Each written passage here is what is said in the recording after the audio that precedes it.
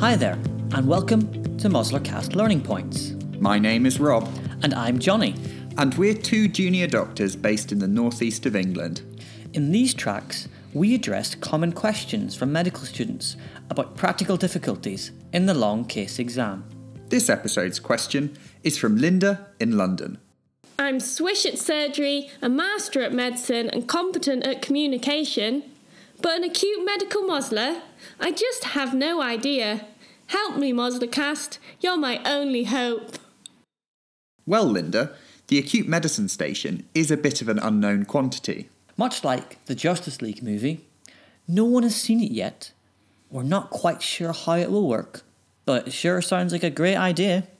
The general principle is to test your management of acutely unwell patients, putting you very much in the same situations you'll be facing once you start your foundation years.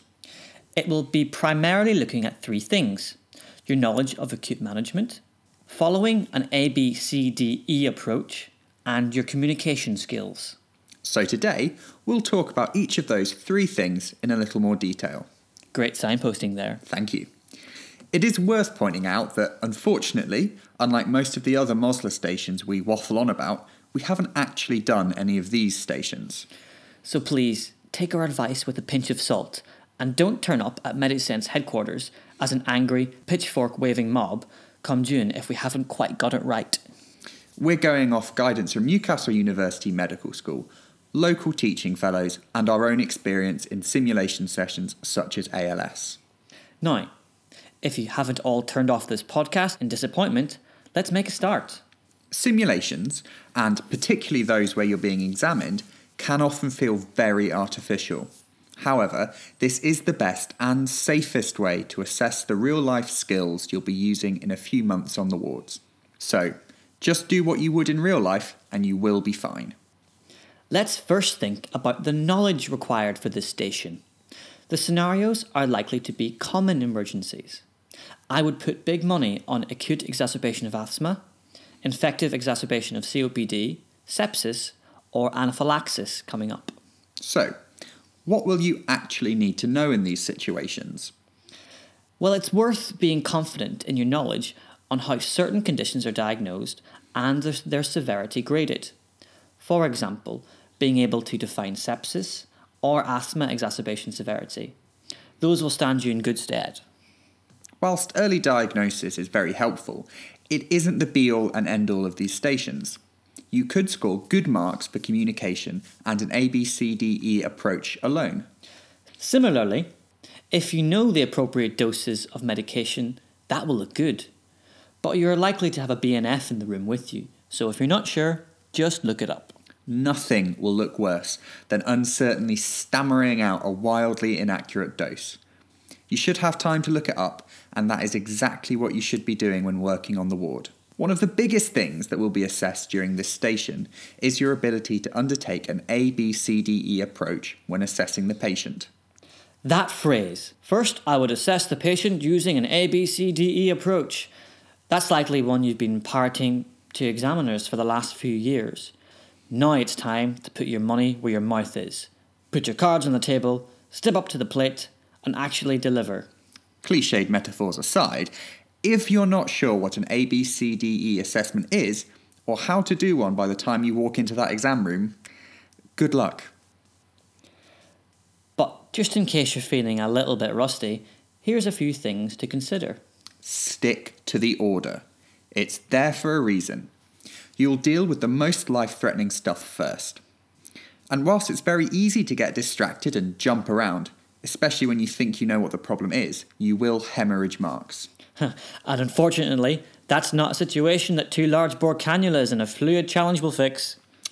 It is important not to get ahead of yourself. For example, if you've identified the patient is septic, it can be very tempting to do all of sepsis 6 at once, but it should be done in each of the relevant sections of the ABCDE approach. You can always run through it out loud at the end. This way, you can ensure that you've done all the parts of it. And, as a bonus, it highlights to the examiner your brilliant management.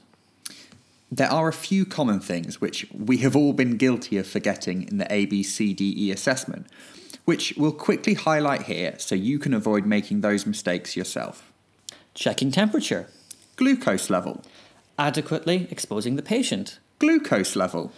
rechecking blood pressure after a fluid challenge. Check the glucose level.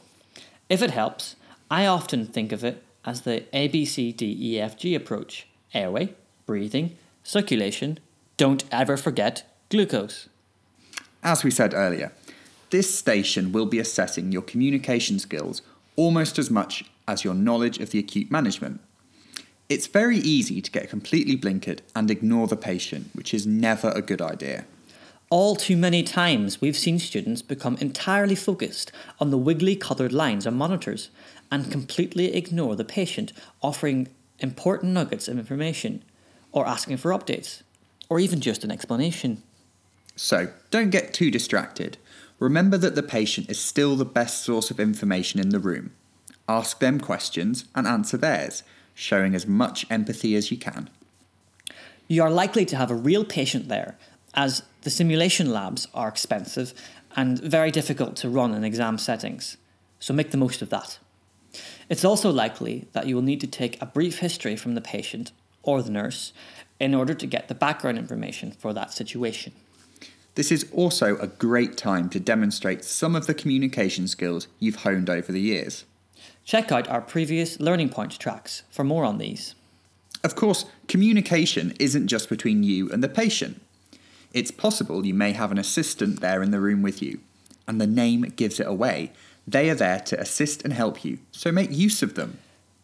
Make sure you give them clear instructions with good eye contact and using their name where possible. In these settings, clear communication with team members is really important to make sure the team is functioning at its best. There's good evidence behind this. You may also need to hand information over to a colleague or senior. Remember to use an SBAR format and make sure you include what you actually want them to do. Whether it's come and review the patient, chase results, intubate them, or even just check you've done everything you should. In general, do not be afraid to ask for help or to escalate. Ask yourself every few minutes in the scenarios, do I need help? Or, am I the right person for this task? This will stop you getting out of your depth. A risky mistake to make, both for your grade and, most importantly, the patient. This is what you should be doing in real life. No one is ever not sick enough for a senior review. So, there you have it. A few of our top tips to approaching the acute medicine Mosler. Know your acute management, stick to the ABCDE approach, and don't forget to use those communication skills and ask for help. To be honest, as great as listening to these brilliant podcasts is, the best preparation is to get involved in the acute management of sick patients. So find a friendly junior doctor and follow them to sick patients and emergencies. Do tell them that's what you're doing though, otherwise the poor doctor might become quite concerned. Thanks for listening. Best of luck. Next time on Moslercast's Learning Points, we tackle communication skills stations and help you boss the bedside manner. Moslercast is created by Medisense. You can find more ways to learn differently on our website www.medisense.org.uk. Thanks for listening.